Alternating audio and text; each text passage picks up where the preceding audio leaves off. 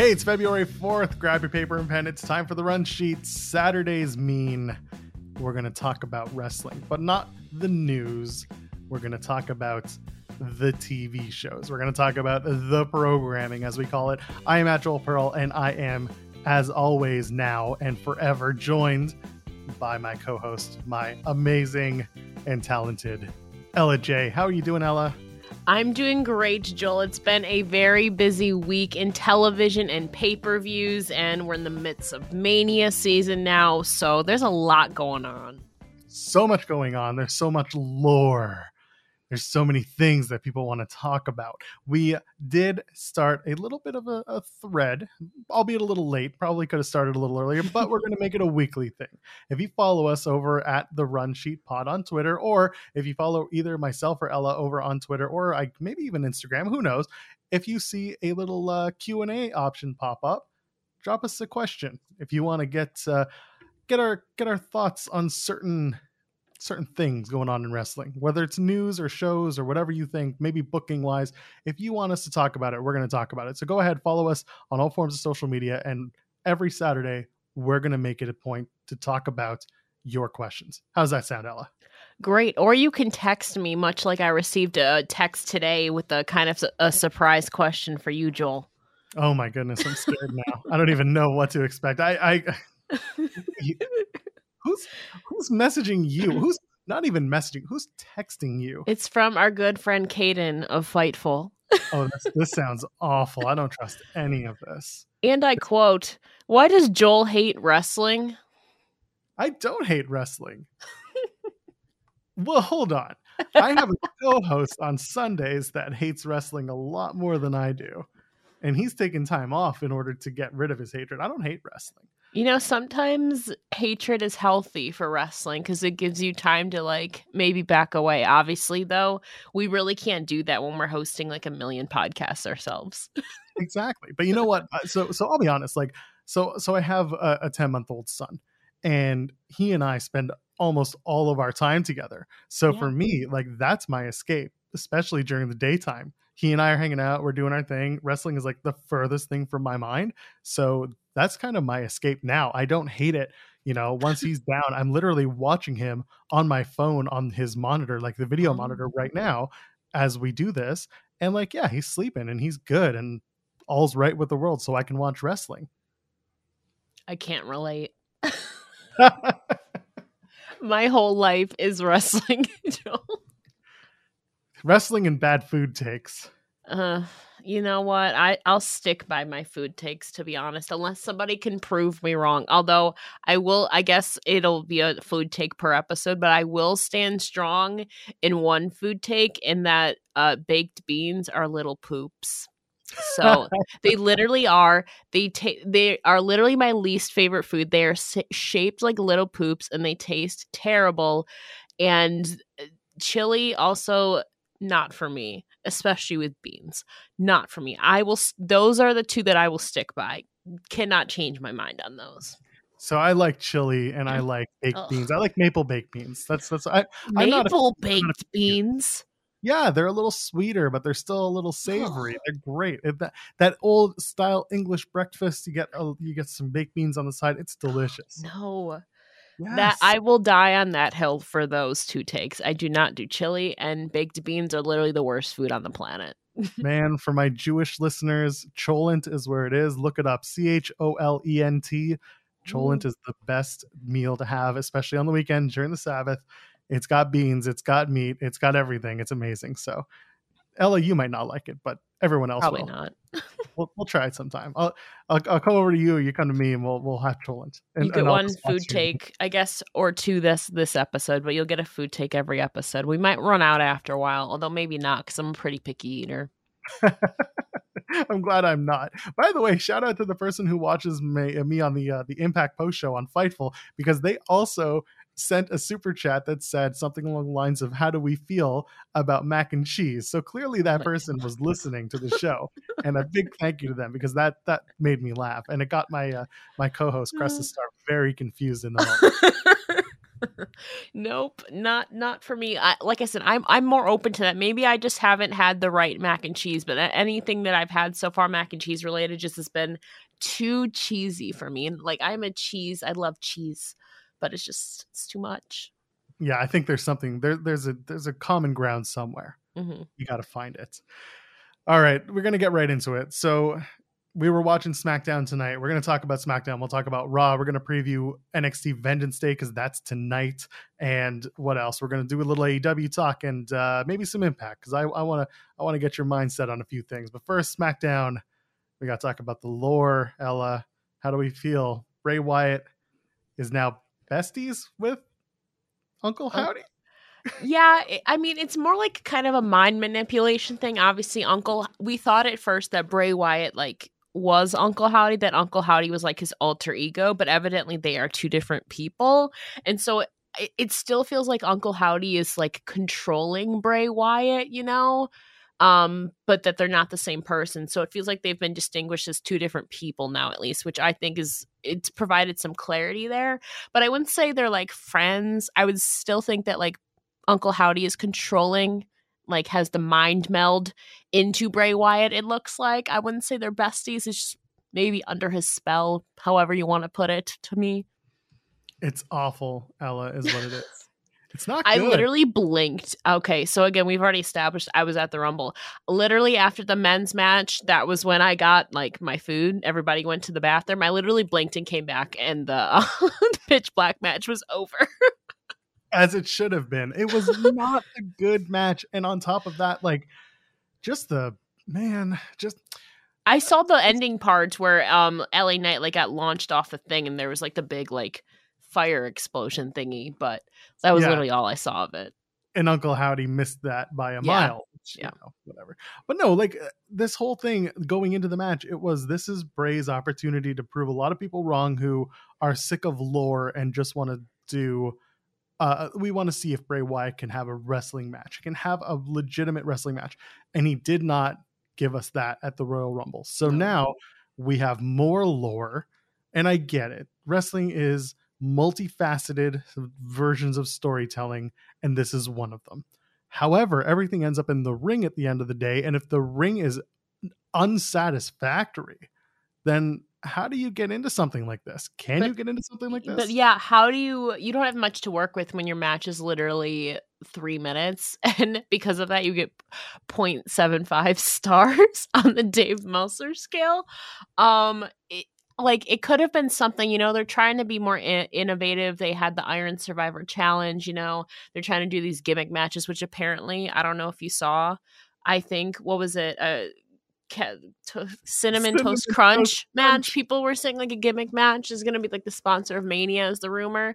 So like they're trying to be innovative and stuff. Like, I kind of applaud that. It's just the execution of it was obviously just not there. And there's only so much, again, you can do in 3 minutes when most of the action actually happened after the match even ended. So.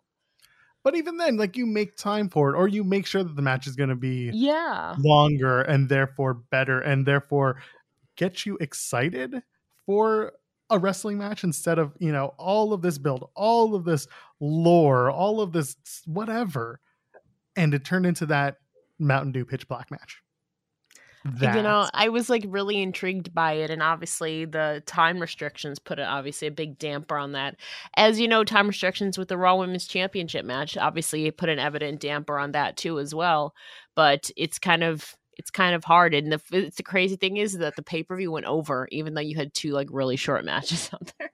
Yeah, well, I mean, listen, when your main storyline is as hot as it is, you let it ride, and that's kind of where we went tonight as well on SmackDown with Roman basically showing up, being part of the crossover, and then ultimately coming out for his promo at the end of the night. He was all over SmackDown as like a hook. And I was so into it. And listen, everyone was watching to see how this was going to play out. No Jey Uso. So the whole first half of this SmackDown is about Roman berating and gaslighting Jimmy Uso and Solo Sikoa and just being like, where's Jey? Why isn't Jey here? Jay's part of this bloodline, isn't he? Go find Jey. You want to be part of this family? You got to go find Jey. And then, bringing them back and doing the, hey, baby, I'm sorry. Go have some Yeah, steak. And this manipulative AF. so garbage. You want to hate the man, and it's so good, and it's so well done. And then at the end of the night, Roman comes out. He's all alone just with Paul and Sami Zayn, not Sammy Uso, comes out of the crowd, all black, beats down Roman again, takes off the sweater. He's got the tribal shirt, and this time he's got that Kevin Owens duct tape inspired Zayn on the front. And Under the Sammy. spear, Joel. Loved it. And We're then doing Sammy and obviously, yeah, he challenged Roman Reigns to the surprise of nobody if you follow any of the dirt sheets. But it's a good spot. Sami Zayn obviously challenging Roman Reigns for the WWE Universal Championship, the undisputed title. That's gonna be good. It's sad because I had to write a thing today.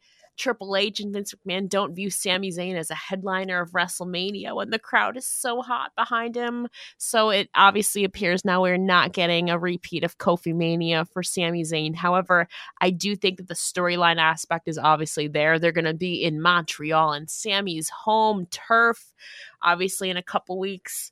Roman Reigns accepts, kind of seemed like a contingency, kind of. He accepted it, but he's also like, I want my Jey Uso back. So will Sami have to find Jey in order to get this championship matchup, or is it set in stone now? That was a little bit unclear to me, though. So I've put this out there almost immediately, like the night or the morning after the Rumble.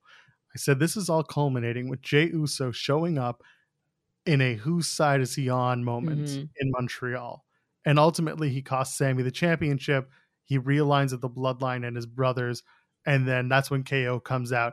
And it's Sami and KO. They're back together again. That's the happy ending coming out of Elimination Chamber. Sami loses, but KO and Sami are a team again. And they're obviously going to challenge Jey and Jimmy for the tag team championships. Which ones we don't know because, supposedly those tag team titles are on the line next week. Yeah. So will Jey show up to defend the SmackDown tag titles next week is also a big looming question. Will Adam Pearce allow Solo Sikoa to fill in for Jey, just like he allowed for Raw? Yeah. Sami to fill in for Jey. Yeah. So there you go. Who knows? It's a lot of options there on the table, but I'm looking forward to Roman and Sami because this is a very story-driven championship match. Yes, we know who's going to win, but people are so bought into it, myself included. Every time I see a beat on this story, I get one step closer to booking a ticket, going to Montreal for Elimination Chamber. I swear to God. Don't tempt me, Joel, even though I know I can't because I don't have my enhanced ID to cross the border. You can get it. Just get an emergency passport. It's true. It's true. Shell out however much. 2 weeks to do it. I'm so close to doing it. I don't know. I gotta ask Sean and Jimmy. Just be like, hey, you want me to go for business? Hey, you wanna pay for my plane ticket? It's only X amount of money. It's like $250 return. Yeah. Can crash on someone's couch, right? Yeah. Right? Why not? Cody Rhodes isn't crashing on my couch though. He's going for the WWE Championship. He wants that title. So, how do you feel about this? Cody's kind of like it's not weaseled. He won his way into a title match against Roman Reigns. How do you feel about this Cody and Roman kind of merging into that storyline coming out of Elimination Chamber and really out of the Royal Rumble? So I don't know how they're going. Obviously, they're going to have to transition into it. There's I don't know how to explain it. I feel like obviously we have to get through this hurdle of the bloodline, but obviously even me just knowing that Cody was the second choice because we didn't get The Rock is still like, what happens now? I feel like we have to get through Elimination Chamber to get more clarity to see if these two can really form a story. I don't know. Obviously, you have the championship at stake, but it's like, what else can these two create other than we're fighting each other for this story? But how else can we make this work and make this story even more like, we don't know what kind of chemistry they have. We've never seen them work together before. At least we haven't in a while. Back when Roman was with the Shield and all of that, that obviously was the last time. But these two are two completely different people. Roman Reigns is the tribal chief. Cody Rhodes is no longer Stardust. He is the American Nightmare. So I'm more interested in seeing of what they can do story-wise other than outside of, we're just fighting for this championship. But what kind of other stakes can we talk about, there's this really cool story that's almost underplaying itself. And it's going to play it up as we get closer to WrestleMania. Cody Rhodes, he's focused, laser focused on winning the WWE title for Dream, right? Yes. That's his whole raison d'etre in this whole thing is he wants to win this championship. Everyone who's challenged Roman hasn't cared about the title as much as they cared about dethroning Roman Reigns and making him, taking him down a notch. Cody's the first one so far that hasn't been like, I need to beat Roman to prove XYZ. Cody is just saying, I want that title for my dad. That's all that this is. And that there's more than one royal family. Exactly. They're going to keep getting into that. And as long as they stay away from gaslighting Roman Reigns in terms of Cody, because he can't. Cody is not. He can't. And this is going back to where not everyone, but there was a certain section of the audience being like, no, it's supposed to be Sami and he's supposed to be the headliner for WrestleMania. I get what you're saying. I really do. But if the story is good versus evil, and that's the big WrestleMania story, this is the big hero versus villain. You have Cody, who is the 100% hero. You have Roman Reigns, who is the 100% villain. Oh, he's kind of mixed, though, is the thing. Even though that they were chanting like F you Roman and Rumble, tonight Roman got a mixed reaction. He got a decent amount of cheers, though, too, and mixed in with the boos. I feel like we'll see them once we see them together, Cody and Roman in like the same ring in the same segment. I still think some people are going to still gear towards Roman just because they have been for the last 2 years. We've seen Roman just organically draw these cheers, after being hated for so long. Even though he was a heel, he was still drawing some cheers. So I don't know yet if it's obviously clear cut, but I do think Roman has a big possibility of still drawing a lot of the crowd to him. I think Roman, the cheers that he gets are respectful. Yeah. People are a big fan because he's cool now. He's cool to hate. But he's not trying, Yeah. But what he's doing right now, it's not, people are going to play along. They're going to cheer for the entrance because it looks cool and it's pompous and it's, it's everything. And there's going to be a huge, whatever he does for that Mania entrance, it's going to be big. It's also going to be long. It's going to be long. And it's going to take like 20 minutes and we're going to have to talk Rumble, obviously a big part of it was the ramp, but we timed it and it was 5 minutes and 6 seconds. Well, that was short. He hauled ass. Yeah. Someone told him, hey, you only got so much time. And so you might want to do this. So good on Roman for doing that. But with the Cody and Roman entrances, it's going to be pomp and circumstance, and it's going to be a good story to tell. But I think whatever happens with Sami after Elimination Chamber, it's going to get people very staunchly behind Cody Rhodes. And what was interesting to me, Cody posted on Twitter what his February looks like. Yeah. And there's one date that was suspiciously absent from that lineup. Chamber. That's the one. If he's letting Roman and Sami just have the show, I think that's perfect. The next night he's scheduled to be in Ottawa for Raw, and that's where you kick off Roman and Cody. Mm-hmm. And I'm all about that. I think that's perfect. The perfect way to lay it out, because that way Roman and Sami, they blow off whatever they're supposed to have. We kick off Sami and KO versus the Usos, and then we get to Cody and Roman and start, we'll have at that point at least 4 weeks until WrestleMania. And that's plenty of time. I think it was more than that even. There was something like 40 plus days at that point, which is about 16 episodes of TV between Raw and SmackDown. You can tell a hell of a story. We'll see what happens. We still got some time, obviously, at the time of recording this. Chamber's 2 weeks away. We're already gearing up for the women's chamber, too. Oh, my goodness. Are you looking forward to that? I mean, Bianca, they got to do something with Bianca Belair, maybe for Elimination Chamber, unless they give her the night off, because they gave Charlotte. They gave Charlotte the night off. Yeah. So we were talking about this last time. This is kind of, maybe there seems to be a clear cut winner and people are saying like it could be Asuka, but I feel like this I'm the most unsure about like who could possibly win this. Obviously, now we have 5 of the 6 women confirmed as Natalia won the qualifying fatal 4-way matchup tonight. On Monday, we have the 6 spots between Candice LeRae, Michin, Mia Yim, Piper Niven, and returning Carmella. A lot of people believe Carmella is going to be winning that one, as do I. And then so it kind of leaves the field of between the 6 who is going to win. It's interesting that we have some SmackDown women in there, although, I mean, Rhea was technically from Raw and she's challenging for SmackDown. But I feel like this is the most kind of exciting, unsure, unpredictable of who's going to win this chamber match against Bianca. It could be Liv, it could be Asuka, it could be a surprise, maybe be Raquel. They've been pushing her. So I'm excited for it. There's a few plausible options in there, and I like that kind of unpredictability because we all know Roman's going to defeat Sami, you know? So at least there's still some like mystique in there. Yeah, there is. And there's going to be the US Championship. Yes. Defended in the Elimination Chamber, which means that all major active WWE titles have been defended in the Elimination Chamber at this point, or at least maybe not the women's tag, but all of the other ones have been at this point defended in the chamber. Oh, the inaugural women's tag was inside chamber. Yes. Was. Yeah, Bayley and Sasha won that one. Oh, amazing. So there you go. So all active titles have been defended in the chamber at one point or another, which is really cool. So the US title joins that, and that's a pretty prestigious moment for that. Yeah, now we've got Rhea Ripley, Charlotte Flair at WrestleMania. We got to determine who's Bianca's opponent. Honestly, Asuka really is the play for me. And by the way, in that fatal 4-way on Monday, I want to see Piper Niven get the win. Yeah, you know, I think a lot of people think Carmella's going to win because she's returning, but I don't know if we talked about this last time. We might have briefly mentioned it, but obviously Doudrop is now Piper Niven. She's actually known about the name change for a month, as it was reported.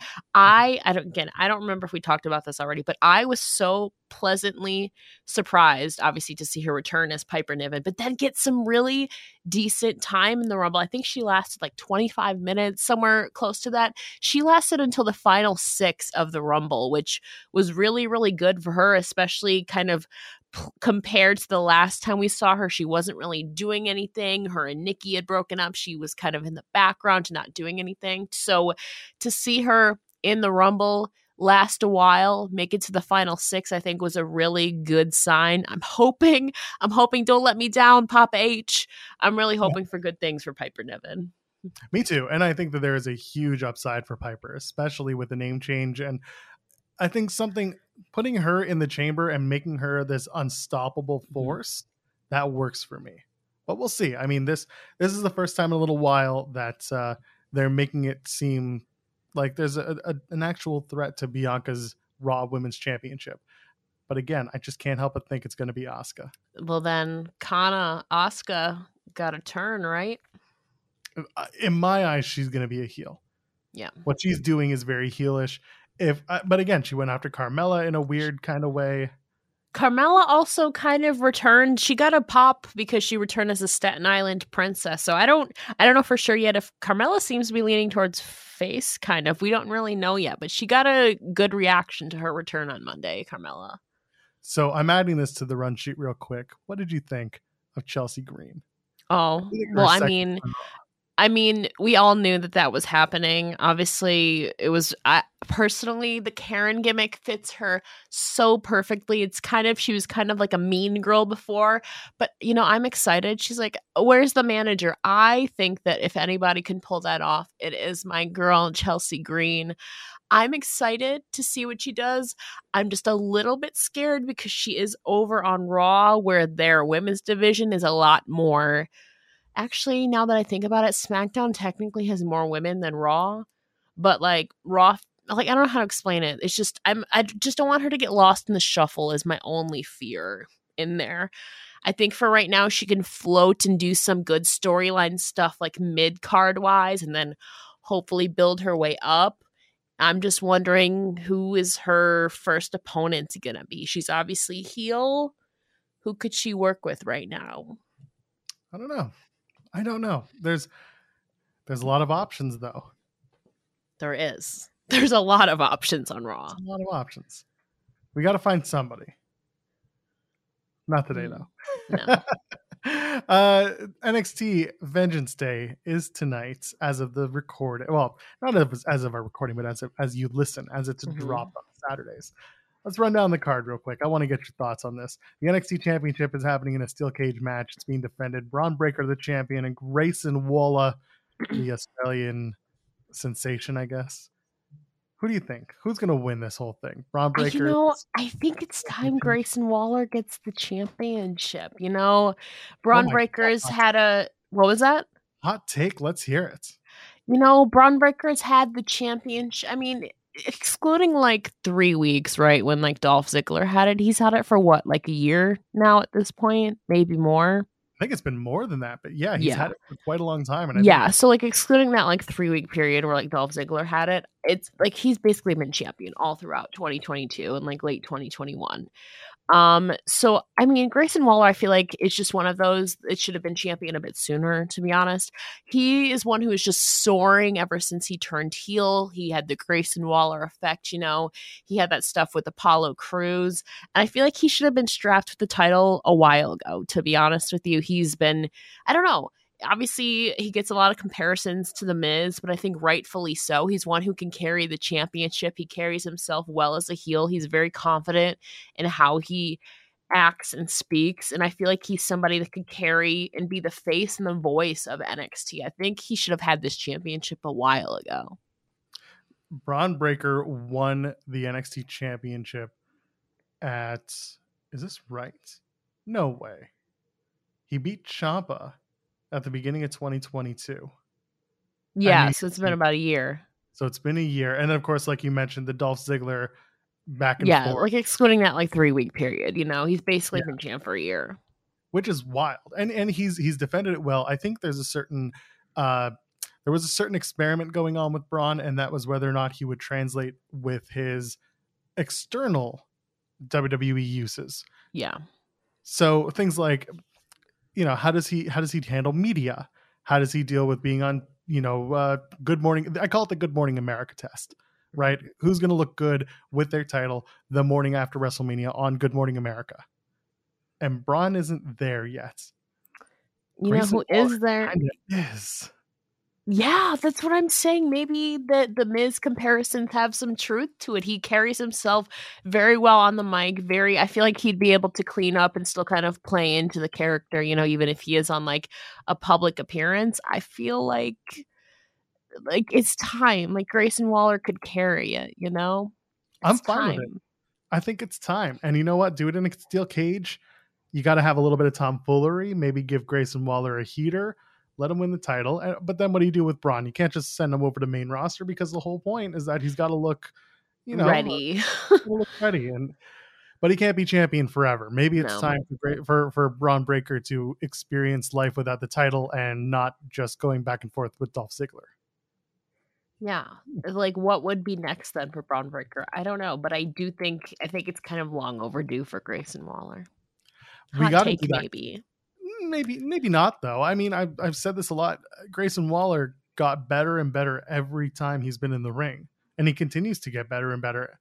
His promos aren't always the best, but they're constantly and consistently on the top end of the NXT promos. There's a room for him. Mm-hmm. You also had to inevitably do Carmelo Hayes and Braun Breaker. Do that for no title.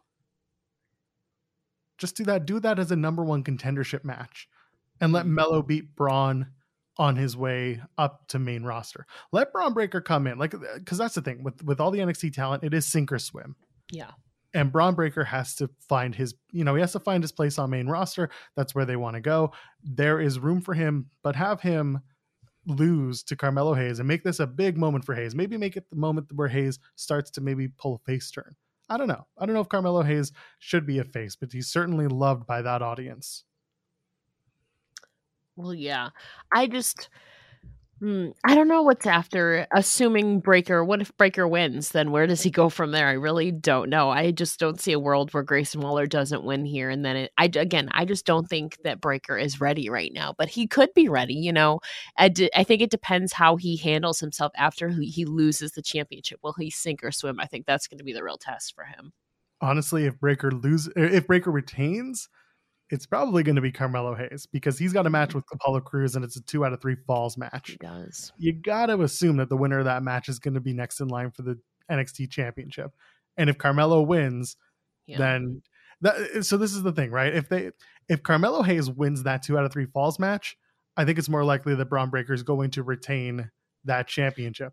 See, I If think Hayes is going to win that because Cruz already lost to Breaker, so I don't think they would go back to that. Well, So that was the second part of my yeah, point. If Cruz wins, then Grayson Waller's winning that NXT championship, and Apollo Crews is going to challenge first because you got a babyface and heel on both sides of those matches, so you can and kind of put yeah, together. you have that history with Cruz and Waller too. Yes, you do. So there is room there for either men to find their way to an NXT championship match.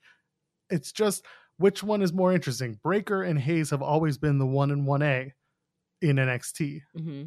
And now Waller and Cruz is Cruz. Like people know who Apollo Crews is. People are starting to really understand Grayson Waller and get that heat on him. There's room to make Grayson Waller a more established champion by beating Apollo Crews if he's coming out of this 2 out of 3 falls match. There's room to do it. But again, Hayes and Breaker is still a big match. And if you do that, that's got to happen at Stand and Deliver. True. I like your theory. We'll have to see. Obviously, I would assume that the 2 out of 3 falls match is going to be on before the championship match. So I think I have to agree with you, though. If Hayes wins, Breaker's probably going to retain. If Cruz wins, Waller's probably going to win. So I think we'll know more after this 2 out of 3 falls match. We're going to see. The NXT Women's Championship is also on the line in triple threat. Roxanne Perez, Gigi Dolan, JC Jane. I got to say, wasn't a big fan of them running a very obvious angle a couple of weeks ago where Dolan with the fake out. Do the fake out. And I was like an hour into the show, I was like, they're clearly doing a fake out, right? Yeah. And I told you, I said word for word what it's going to be. And then I took the screen cap of the end of the night, word for word of what it was.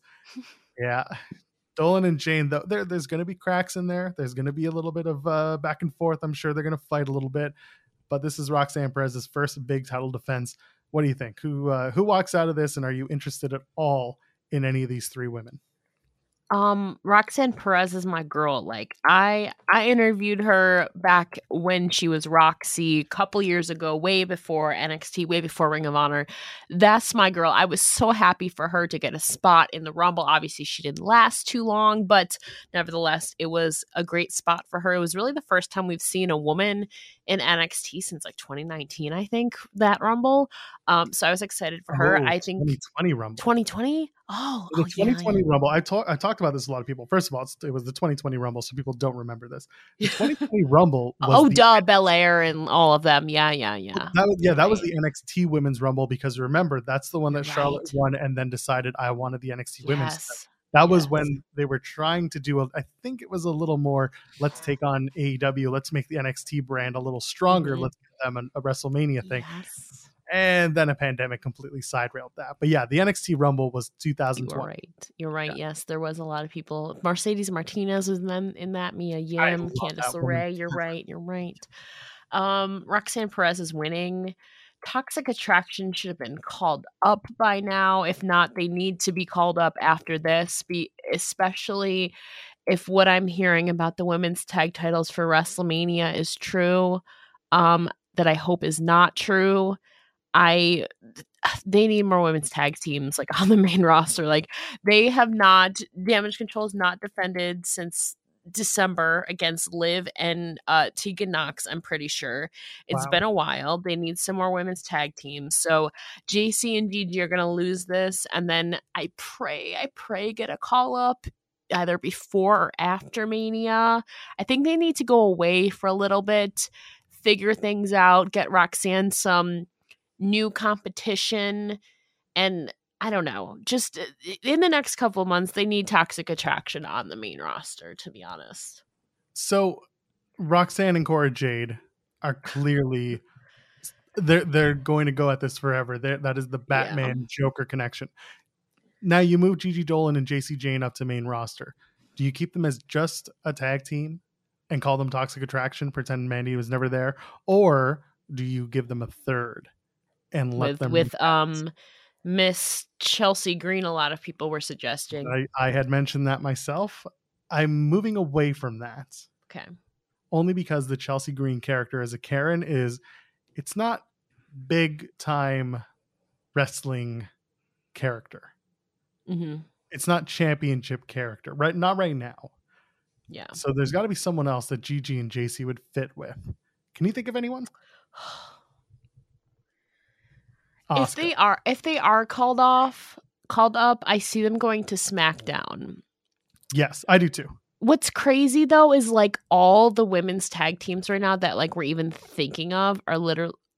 Do you count Liv and Tegan as like a tag team though? Like right now, like I don't. No, I don't. I don't think so. No. So really, the only teams is Damage Control and Ronda and Shayna and potentially Gigi and JC that are all heels. So who do you even pair? Who? I don't know. I don't know. You would have to pair them with the heel or turn somebody heel. Like, I don't know, honestly, Joel. Like, or do you bring them up with somebody from NXT and just kind of blow up whatever story they had? Like Zoe Stark. That's true, but I think Zoe, she's broken away from tag teams, it kind of seems right now, and kind of being her own person. I think it's too soon since she like just broke up with Nikita Lyons only a few weeks ago. It seems like she's going a singles direction.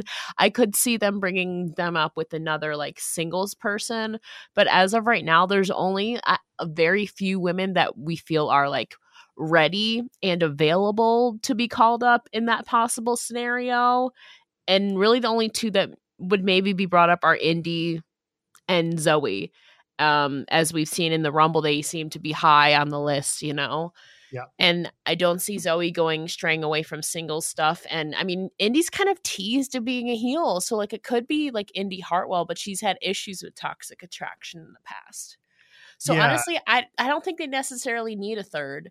The only person, honestly, I could think would be Chelsea Green. But as of, like you said, right now, she's not like on that level yet. She's just starting out. So I think if they are going to be called up, I think it is just going to be the two of them, at least starting out. I figured it out. You get Gigi and JC and you pair them with the sassy Southern belle. Oh, God. Lacey Evans. Like she goes back to the sassy Southern. They repackage her for the again millionth time.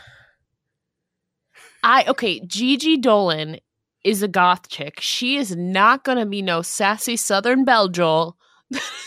Hey man, it's sassy and sexy and Southern or something. And goth, no, Joel.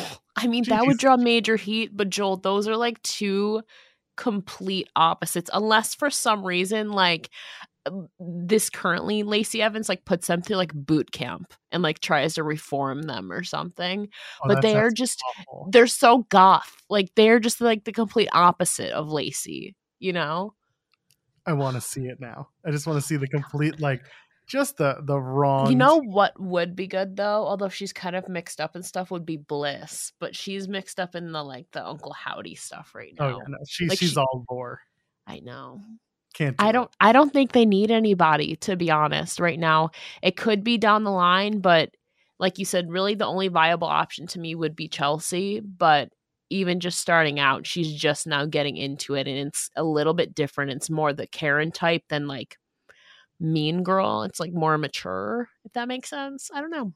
Yeah, it does. I get it, but we'll see. I mean, Gigi and Jason very much need. They're ready to move up. Yeah, I know. They've been up there. They were brought up for that women's tag title tournament. They didn't get to stick around because I think it was Gigi who was injured for a short amount of time. Yes. Got them out of that tournament. But you bring them back and see where they fit on the SmackDown women's roster. I think that's where they go. Yeah. It worries me though, because then your only women's tag teams are all heel. Like what do you do then? You do have to turn somebody, or you're going to make a new team that then turns on each other in 4 to 6 months. I think it might have to be that option, that last option. Woof. I hate that. It's every women's tag team or whatever. Candice, you bring in Candice and you bring in. You could have Candice and Mia just keep linking up. I mean, I would be there for that tag team, or like Indy Hartwell. Hello. Candice LeRae, hello, let's go. I'm ready for that reunion. I am too, but again, if they're going to turn Indy, or if they're going to keep making Candice LeRae a loser, then eventually we got to do something different, right? True. Also, like Becky Lynch will eventually need some friends, and I think an international connection with her and Piper and maybe Nikki Cross would be a fun one. There's options, but you got to change the alignments on some of these Yeah, people. you would need to change. Nikki just changed back. I kind of like crazy Nikki, so I don't want to see them really stray away from that too soon. Crazy Piper Niven. And even somebody who we thought might have been called up is now kind of turned to the dark side again, that being Alba Fire. So that's kind of out of contention too. That's a weird pairing, by the way. I'm here for it. You know, I mean, kind of like they were feuding with each other, so it didn't really make sense. But them together, I'm interested to see what they do. We'll see. NXT Tag Team Championships on the line. The New Day, they are going to defend against Gallus, Pretty Deadly, and Chase U. Chase U got in this past Tuesday on NXT TV, basically so that they can take the pin and Gallus can win the NXT Tag Team. Yes, so that's exactly what I was thinking. Like, Gallus is going to be winning here. You don't want to have Pretty Deadly take the pin. Obviously, I mean, I guess you could have New Day do it, but like, I don't think you should. But yeah, I agree. Chase, I just... like, what was the point of Gallus winning the gauntlet match for the number one contenders, but then you add 2 other teams? That kind of seemed counterintuitive to me, but like you said, it makes sense if Gallus is going to be winning, that they wouldn't pin the New Day. They would pin the weakest team out of there, that being Chase U. But it seemed a little odd how this kind of match came together. I'm going to make it even weirder, though. Okay. WrestleMania, there is nothing on the cards for New Day. No. They got nothing going on. And they're almost certainly not going to be challenging for the Raw or SmackDown Tag Team Championships. No. So maybe New Day actually wins and they go to Stand and Deliver and they can drop the tag titles there instead. Maybe. I wouldn't be against that. I wouldn't. Again, when New Day showed up, I said they're going on the road. They're going to do a couple of shows outside of the Performance Center. And how do you pack some butts and seats? Well, you give them some familiar names, and the New Day are very much a familiar name that people come and watch. And you got to fill a big ass stadium WrestleMania weekend at what is it, like 9 a.m. Oh my God. You got to fill butts and seats, and that's one way to do it. New Day throwing, not pancakes because they're not doing that anymore, but like New Day throwing ass basically with the NXT tag titles. They were on SmackDown on Friday night too, which was very strange. But I don't know. I think maybe New Day will actually end up winning this match, and then maybe we'll do New Day and Gallus as a one. Yeah, I think regardless of when it is, Gallus is going to be the one to take the titles off of them. Somehow it could be now, it could be at Stand and Deliver. I think somewhere in between there it is going to be Gallus that takes them off, though. So yeah, and I'd be fine with Gallus winning at Stand and Deliver in LA. That would work for me. Have New Day actually win this match. Okay. Have them pin Pretty Deadly. Mm. Who knows? Maybe let Chase U look good for this match, because I'm all about that Chase U. Are you? You're gonna get schooled? Oh yeah, absolutely. Thea Hale is like, if you take cocaine and you make it a wrestler, she is Thea Hale. I won't dive down that road. You know where I was going with that, but I won't go there. Well, this is for wrestlers we're talking about. Let's talk about the NXT North American Championship. Wesley defends against Dijak.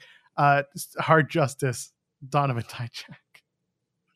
Wesley, is he going to defend this, or is Dijak here to absolutely... I mean, Dijak is returned as Dijak, so they've evidently pulled the trigger on his push. So it's got to be Dijak, right? Like, obviously they repackaged him, returned him back to his roots. Kind of, it's not his old full name, but like Dijak's been on a roll, so like it's got to be Dijak, right? I don't know, man. I think Wesley is still on the up. I don't think it's time.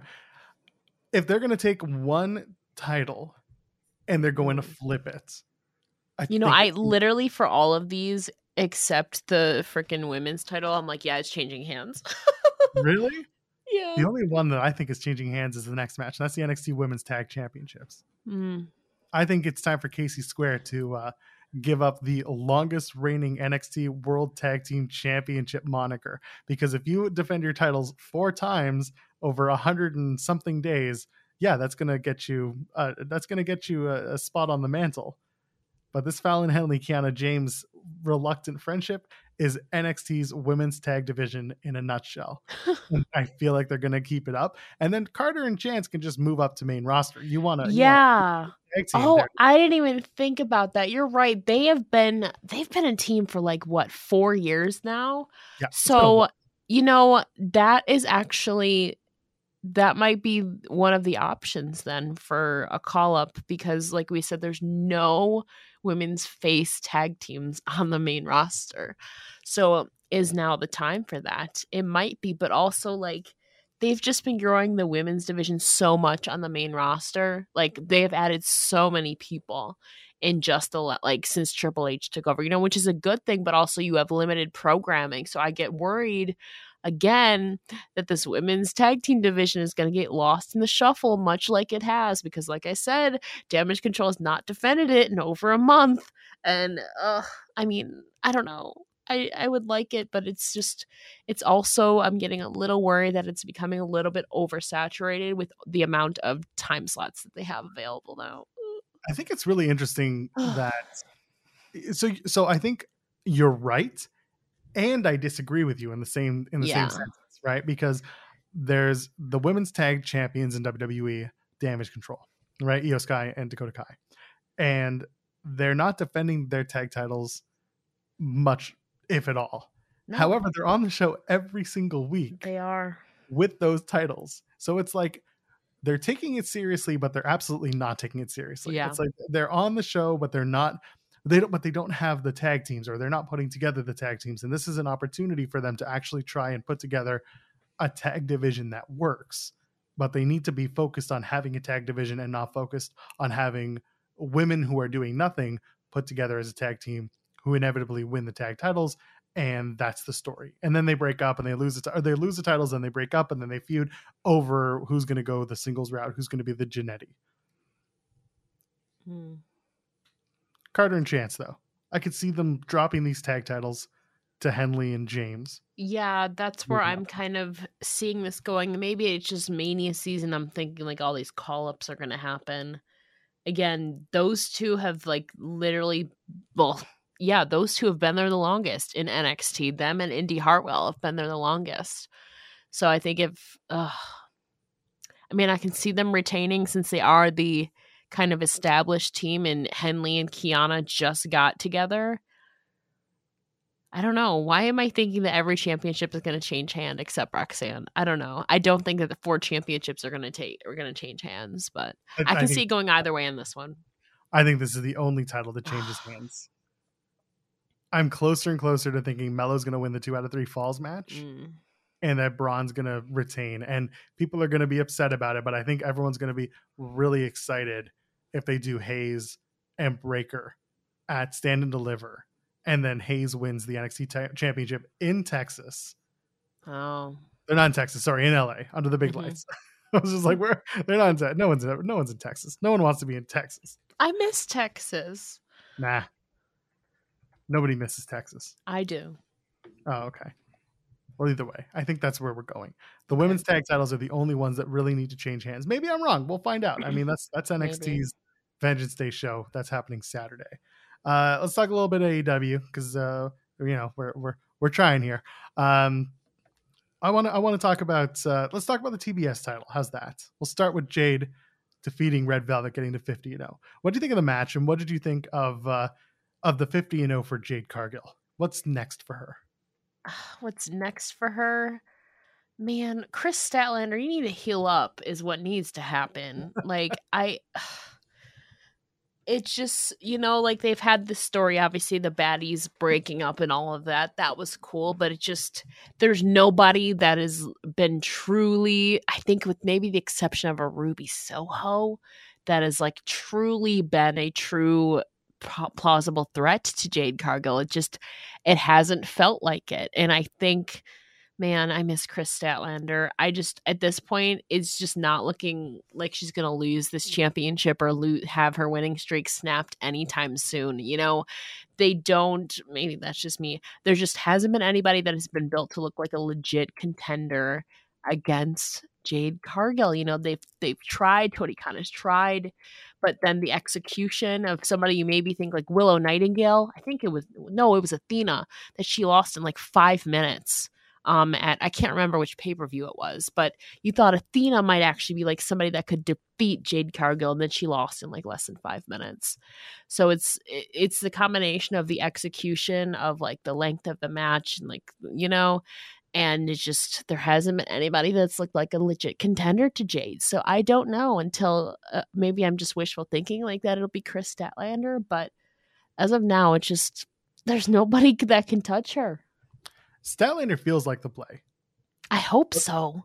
But we still have like so much time left until she seems like she'll be okay.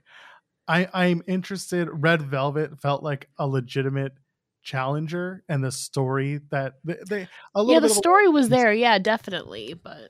But then it was like, well, this is for her 50-0, and it's like, well, they're not gonna do anything about that. First of all, I gotta say they did a callback in the match to the Sasha and Bianca WrestleMania match, where Bianca had Sasha Banks over her head in the gorilla press, and then walks up the ring steps and throws Sasha back in the ring. Jade did that with Red Velvet. I thought that was really funny callback. And then of course the counter into Jade. Like, Jade Cargill is becoming and has become a very strong wrestler in a very short amount of time. I think it's wonderful. That being said, who the hell's going to beat her? And I'm going to keep asking that because nobody has an answer for it. The only one person I got a stat, but I don't even off the top of my head recall the timetable for her return. She was somewhere, I think it was like 6 to 9 months, and I feel like we're only at month 5. So listen, you can have this go on in the background. Maybe have, I don't know, Kiera Hogan go after Jade again. Double or nothing is looking good then, maybe. So far away. I know, but there's no everybody else that's even like maybe plausible or like at least on that level where they could is preoccupied otherwise. Like Saraya and Toni Storm are, preoccupied with Jamie Hayter, Ruby Soho, Hikaru Shida, Willow Nightingale, and Britt Baker. Now they're all kind of preoccupied with each other now. There's literally like nobody else in that locker room right now that looks like a legit possible contender or like on that level with Jade. They're all preoccupied. Let's talk about that. So Britt Baker, Jamie Hayter are and kind of Hikaru Shida are in this like AEW OG women stable trying to, stand their ground against these outsiders. It's basically Scott Hall and Kevin Nash, Saraya and Toni Storm. Insofar that tonight on AEW Rampage. So, okay, pull back the curtain. We're recording. It's Friday night. You had them pull out spray cans and spray paint the Renegade Twins. Oh, yes. So like they're doing an NWO style outsiders OGs thing, and they're gonna do a which side. But it's also funny that. I mean, the Renegade Twins have been on there, but they're not like OGs. But their issues were with the OGs. But the Renegade Twins aren't really OGs. They're not, but I think the idea is that they're asserting dominance. Yeah. But like, what do you do in this case? A lot of people have posited the idea of it being a blood and guts match for the women, which I'm so for it. That's good. They did the segment this past Wednesday on Dynamite where Ruby comes in to check on Britt Baker after she's been attacked by Saraya and Storm, and Baker's like, I don't trust you. Is Ruby going to eventually join the OGs, or is she going to be pushed out so far that she joins the outsiders? What do you think of that? I think it's interesting that like Baker and Hayter have kind of been like tweeners in this now. I mean, Jamie Hayter is organically drawn like a massive pop to herself, but Baker the whole time has been still gathering the booze, but they've been slowly morphing into kind of this tweener role where obviously now Saraya and Toni are the heels. So then by default are Britt and Jamie the faces. So I think it was an interesting dynamic to have Ruby Soho of like all people like not kind of console and check on Britt Baker. I think we're gonna maybe see the slowly morphing of Britt Baker back to the good side. But she, she's been so good as a heel, though. I do hope that we do get a blood and guts. I'm interested in how this is going to play out because obviously of the history between Baker and Ruby. They're kind of like Jamie and Britt are kind of stuck in the middle. They're not like inherently good or inherently bad. It's an interesting dynamic. You know where I think this all goes? I think this ends with, regardless of who it is, OGs versus the outsiders. Mm-hmm. Let's say the outsiders end up being Saraya, Tony, Athena, and Yes. let's say Ruby. So it'll be 4-on-4. And they're going to take on Britt Baker. They're going to take on the women's champion, Jamie Hayter, Hikaru Shida, and then Willow Nightingale. Okay. Ruby turns on Willow. That's how we get to Ruby joining the outsiders. Yes. None of that's going to matter because the end of the match is going to be Britt Baker turning on Jamie Hayter. Yeah. And essentially setting us up for Britt Baker versus Jamie Hayter at the next big event. Whatever that we've been wanting, yeah. Exactly. And this is Britt Baker being like, I don't give a shit who's an OG and who's an outsider. I want the AEW Women's Championship back. And like, that's how Britt Baker costs her team blood and guts, but she doesn't care. She wants her title. And that's how I would do it. I would have her turn on her team and just be like, I don't care. Willow isn't really an OG though. Willow's an OG insofar that she didn't come from WWE or have a WWE experience. I think that's want really Riho though. Riho's an OG. All 99 pounds of Riho. Did you hear she's 99 pounds? I did. Oh, good. I just want to make sure. Many times. Yeah, just want to make sure. Let's move over to the AEW tag titles. I want to get your opinion on the Acclaim. They're the current tag champions. It kind of feels like they're just in the middle of a custody battle between the Guns and their daddy, and then the Acclaimed are there and they have the daddy, but they don't need the daddy. What do you think? Is this bullshit? Is this a tag title that you want to care about? Like, what do you think of this? I was more concerned about the kind of deep cut that Austin Gunn made to Billy that, like, I don't know, should have been said, kind of referencing his addiction in the past. I was more concerned about that, I think. I mean, it's fine. They're going after the titles. I just don't think that they're taking any titles. They're not taking the titles off of the Acclaimed. It's kind of this weird custody battle between Billy Gunn. I liked the Acclaimed with Billy Gunn. It's kind of weird, but it makes the stakes more personal besides just the titles at the same time though. Yeah. It's the Acclaimed are in the background of this entire thing. And yet they are the AEW tag champions. Yes. The Guns thing. Okay. It feels weird when you start getting into the addiction promo territory. The only thing I can ever say about that is it's clearly been cleared with Billy Gunn. Yes. That's the only thing I can be like, okay, I find solace in the fact that they probably came to him and said, hey, can we? And he's like, yeah, I guess it's been long enough, blah, blah, blah, blah, blah. It's Heat Brother. That being said, Guns and Acclaimed isn't exactly the hottest match they could do. And I'm hoping that they don't try to stretch this out much longer. They're not going to do it next week on Dynamite. Instead, maybe do it in a couple of weeks and just have the Acclaimed win and set up whoever's next. Maybe bring back FTR. I don't know. I'm just like, I'm ready for something else. That's where I'm at. And the Acclaimed are super over. That's the most frustrating part of this whole thing, right? Yeah, that's the part they're all kind of caught up in this family. They were super over, obviously, with scissoring and daddy ass and all that. It's kind of caught in the middle, and I don't think there's any world where the Acclaimed drop their titles. So it's kind of just like circumstance because they had Billy kind of attached to them that all of this got started. Yeah. And then, I want to talk about Mox and Hangman real quick. Mox gets a win this week via roll up. He rolls up Hangman while Hangman's doing Mox's bulldog choke, and I like that. It was a wrestling move being countered by the guy who was having the move put on him. The story's going to continue. Mox and Hangman. It's been brutal.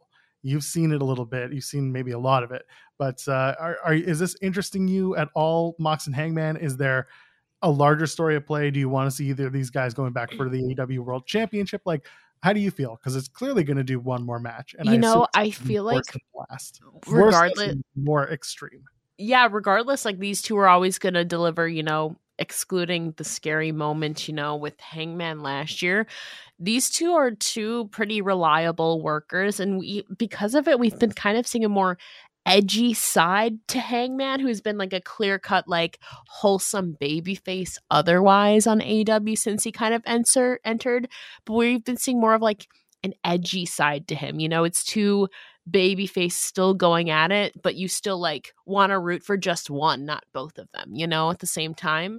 So I'm interested to see. They've kind of traded wins now, obviously excluding the part where, Hangman got hurt. Hangman got the win coming back. Now Mox has kind of got it. They're kind of 1-1 in like regular matches. So I feel like there has to be a kind of, what's the word? A tiebreaker here. There's another word for it. I can't think of it. That's it. Rubber match. So I think this is going to continue. It's good to see these two kind of have storylines outside of like championship matches.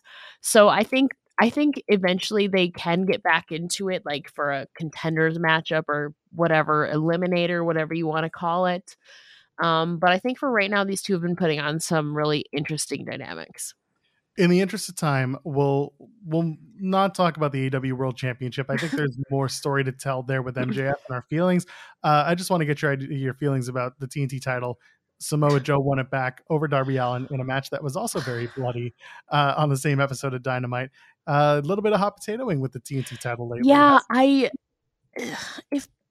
Again, who knows when the plan was to put it back on Joe, but if you knew for like a whole month that you were going to slap it back on Joe like 3.5, 4 weeks later, what was the point of the kind of the short hot potato thing? But regardless, Samoa Joe is the king of television now, though, too, for Ring of Honor and AEW. When he held the Ring of Honor World Television Championship, I was like, at best, buddy, you're the king of streaming. Now that he has that TNT title, now I can call Samoa Joe the king of television and streaming. Listen, I like the match, but I'm anxious to see where the TNT title kind of moves from here, because now it's Wardlow and Samoa Joe again, and I'm fine with that. Just play it out, get it over with. Like, do whatever story's playing out, but like start settling the TNT title a little bit. I think it's time for Wardlow to level up. Like, I feel like, he can suffer the loss to Samoa Joe, but I think it's time for Wardlow to like level up. I kind of want a thing with MJF again. That haircut, man. I mean, I feel like once Wardlow kind of levels up to the main event level, I feel like they can rerun MJF in a different story. Yes, and I'm fine with it. Especially, I would love Wardlow to go after MJF and be like, you know what, you screwed me. Yeah. When you did what you did, running away before our big match, you made me look like an idiot. And maybe it's a little too inside baseball, but it seems to be the AEW way sometimes. I don't say that like disparagingly. It's just sometimes they do the inside baseball stories, and I wouldn't be against it, because like, listen, if CM Punk comes back, you bet your ass they're going to make references to Brawl Out. Like, it's going to happen, and that's fine because it's been out there, just like the MJF story's been out there. So why not maybe have Wardlow show up and be like, hey man, what the hell? Like, you screwed me out of my potential, so I want your AEW championships to show you I have potential. Maybe that's where you go. Either way. You want to talk about Impact real quick? Sure. If we talk about Busted Open Island, as I've been calling it, why is your best buddy Mickie James doing this with Bully Ray and Tommy Dreamer? What is going on? What's wrong with these people? Bully Ray is jealous that Mickie James won her championship match at Hard to Kill and Bully Ray tapped out. Simple as that. Has Bully Ray considered maybe he should go for the Knockouts World Championship? I mean, maybe he will. Women have challenged for the Impact World Championship. Why not have a man challenge for the Knockouts World Championship? That's heat, right? I mean, we have had Eric Young as a Knockouts Tag Team Championship before, so maybe. I don't really know. And then that clip with him and Masha I saw going around was just, Uh, I don't know. It's kind of a weird, obviously there's kind of outside factors going on with Busted Open. It really doesn't make sense in theory why Bully Ray would be targeting Mickey James, but obviously outside factors have kind of influenced programming. Uh, yeah. Just it's I call it Busted Open Island because it's really it's on its own. Like it's Bully and Tommy in 2023. No interest. Mickey makes appearances on Busted Open for I'm sure people know this or maybe they don't. But Mickey is also the Knockouts World Champion. So like she has other fish to fry. Like her and Masha Slamovich are about to have a match at No Surrender. After that match, listen, I have my feelings about how that match might go, but So do I. It's fine. yeah, but like let's just say maybe Mickey does retain. Let's just put it out there. Then you got to deal with Jordan Grace. So like Yeah. I don't know. I'm turned off by this story only because there is a major championship involved with Bully and Tommy in the mix. But Mickey James gets to beat some ass next week against the guys, against his goons. So I'm excited to see that. I'm looking forward to that. It was the hokiest line ever. Tommy being like, I'm hardcore. She's hardcore country. Together, I'm like, together you're hardcore country. Yeah, exactly. Hardcore 2-time country. I don't know, man. But you know what? I know that Macklin's right. Steve Macklin keeps coming out and he's just like, yo. He's right. He's right. He's like, he's long overdue. I deserve a title shot. I keep beating all these guys. I keep beating everyone that Josh Alexander beats. Why don't I get a title shot? And you know what? Santino Marella just being like, I don't care. You're going to be put now you got to have another match to go into another match that maybe gets you a number one contendership spot. Macklin and Josh, if they do that in Toronto, and Macklin wins, that's some shit. But you know what? It'll certify Macklin. Granted, I was cheering for Macklin at Bound for Glory. I was like one of the only people cheering him. But you know, that would certify him as the monster heel. Yeah. It's kind of like a reverse Kofi Mania. Because he had to get through so many things. He kept beating everybody, but then there's always this other obstacle in front of him, even though he's already proven himself, except Macklin's a heel, just to get a title match. Man, I got to see it. I got to see Macklin and Josh. Well, and what's funny, I was mentioning this on the Fightful Post show that I do for Impact. You know, the next two shows after No Surrender, they're in Canada. Yeah, Sacrifice. Sacrifice is in Windsor. Which is Scott D'Amore's hometown. Yes. So I assume Scott's going to be back around that time on TV. And then you've got Toronto, which is technically Josh's like Rebellion. home base. Yeah, he's based in Toronto. Yeah. So Rebellion's going to be in Toronto, and my plan is to be there and you know get some good conversations going. But if they do Macklin anywhere in those two shows, you're really fighting an uphill battle with a potential new champion being crowned, because Josh is over like Rover in his home place, especially in Canada. Yeah, I don't know, man. Or you do a huge moment, and maybe Scott D'Amore turns and joins forces with Steve Macklin, or costs Josh Alexander his championship. What's best for business? I'm the king of Canada, I guess. Scott D'Amore can be like who knows? I'm the EVP. I make the decisions. Yeah, exactly. And then Giselle Shaw wins the Knockouts Women's Championship. Same way. I mean, she is the Black Widow of the Knockouts division. I love this, by the way. I think this is the right play for Giselle Shaw. She, first of all, there was a time when I looked at Giselle Shaw and I saw her acting. Her and Lish would do these segments backstage, and I would cringe. And I'm like, these are so bad. Yeah. Nothing's good. And then somewhere, just a switch flipped, and Giselle Shaw became a completely different competitor, became a completely different mouthpiece. I am such a fan of this person, of this woman. She is so good. And she continues to build up. What do you think with Giselle Shaw? Like, what's the ceiling for Giselle Shaw? I don't know. You know, she's gone through this cycle of, she has gone through the cycle of like tag team partners, Chelsea Green, The Influence, and they've all left. She made a good point with that. Or, Tasha Steelz is now kind of on a break.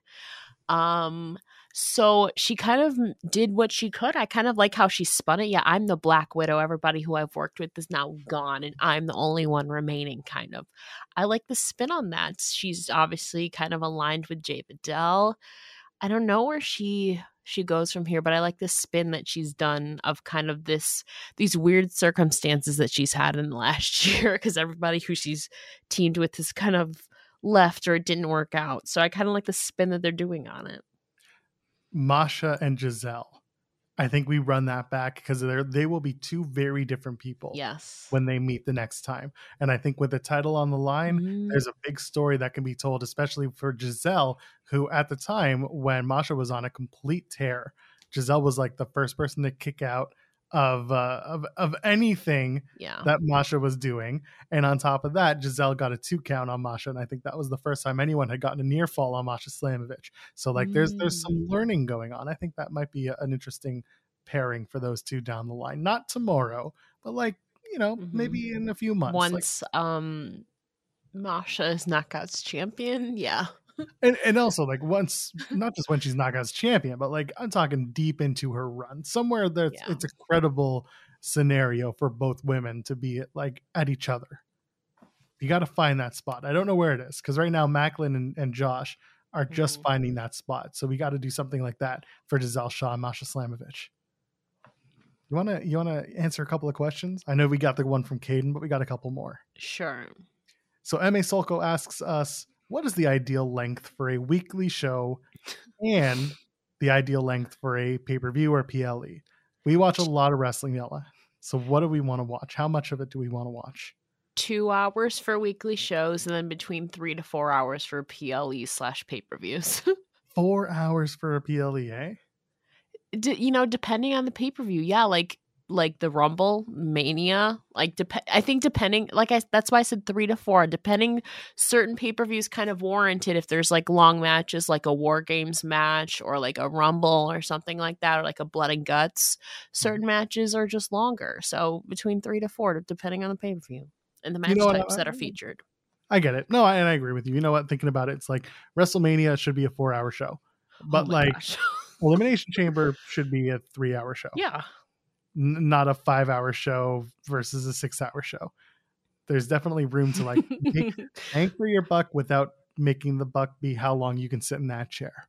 Or if it's going to be 6-7 hours long, you do what I know a lot of people don't like it, but WWE was smart to put it into 2 days instead of an 8-hour long show. Agreed. At huge money AEW, you might want to consider doing the same sometimes. Just saying. You think they'd ever do that? You think they would ever do like a 2-night event? Which I think AEW would work for that? It would not be Revolution and it would not be Full Gear. It would have to be Double or Nothing or All Out. They're kind of big ones. Yeah. And you know what? They're at different parts of the year. So those two, that's like their Mania SummerSlam for anyone who's like looking for the WWE equivalent. Yeah, I could see one of those two being that show. What about a weekly show? What about a TV show? What's perfect length? 2 hours. 2 hours? Yeah. 1 hour is just not enough. Unless it's 2 hours, perfect. Like SmackDown, I can get through SmackDown so easy. Raw, sometimes, especially because, I cover Raw and SmackDown. I'm just like, oh my gosh, there's like an hour and a half left. It's only been an hour. I have 2 hours left. It's just, sometimes 2 hours is just perfect. 1 hour is not enough. 3 hours is kind of a lot sometimes. 2 hours is perfect. I've gotten to a point where when I'm watching Raw, the main event, I dip out. I have my wireless headphones, so I'm listening, but like I dip out and I start doing dishes in the other room. Because I have other stuff to do and I want to get in bed at a reasonable hour. When a show ends, we say that as we're recording this. Right. True. But this is a different circumstance. Yeah. If this was a Monday night and we were recording, we would be an hour later and I would be like, this sucks. Please don't do this. But instead, because shows end at 10 Eastern, we can get on here and actually do things in a relatively good amount of time. I like that. 2 hours is good. Yeah.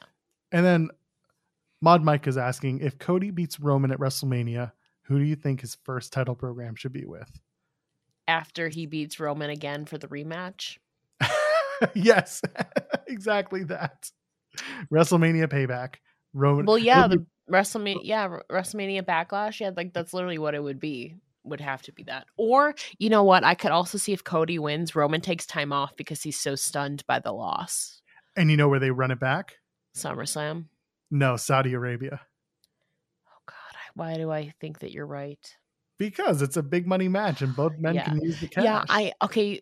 So yeah, I think if Roman, well, when Roman does lose, I think it might be wise storyline wise that he would take time off because he's held this championship. It's been his identity for like the last 2 years. He doesn't know what to do with himself without it. That would make sense for him to like take time off, since he kind of is not really there a lot anyways. So Roman takes time off. He goes to the fabulous kingdom of Saudi Arabia and he visits with the prince. And Roman Reigns comes Oh my back gosh. as Prince Roman Reigns of Saudi. No, I'm just kidding. For some reason, I don't think, because we've kind of seen it teased with Edge, for some reason, if once Cody wins, especially with Roman being away, I kind of see Cody entering like, I don't know why, like a tag team thing with Edge. Maybe it's just because I've seen it kind of this last week on Raw. I could see them doing that. But again, that's like 2.5 months from now, so it might be completely different by then. But who would he go into a program with? Like, would they run it back with Rollins? So maybe, but actually, if you want to establish Cody as a major champion, you always have your first defense or your first like big, I don't know, not even big story, but like your first big defense is against someone who's credible but not too credible, and that person's carrying Cross. Cody and Cross would probably work in terms. How do we get there, Joel? So all you need is Scarlett showing up with a stupid tarot card and being like, "The dream is dead," and that's it. I'm not saying it's going to be good. I'm just saying it cements Cody's championship win. I don't think Cross is there yet. He would have to go against a former champion or like a true established star. Maybe, I don't know. You would think Cody's a babyface who are like some heels right now. Like maybe, I don't think it would be a Brock Lesnar. That would like, no. Rollins is like the only, I would like to see kind of, not that it would be like kind of Kazarian wise, but like Gunther like trading in the Intercontinental Championship for a title shot would be something.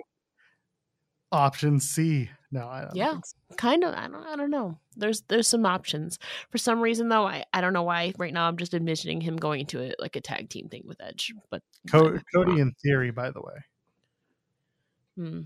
Cody in theory. And don't do winner take all, or here's the problem. You want 3 championships, like winner take all? Like no. I'm saying don't do that. Oh, okay. Don't do that.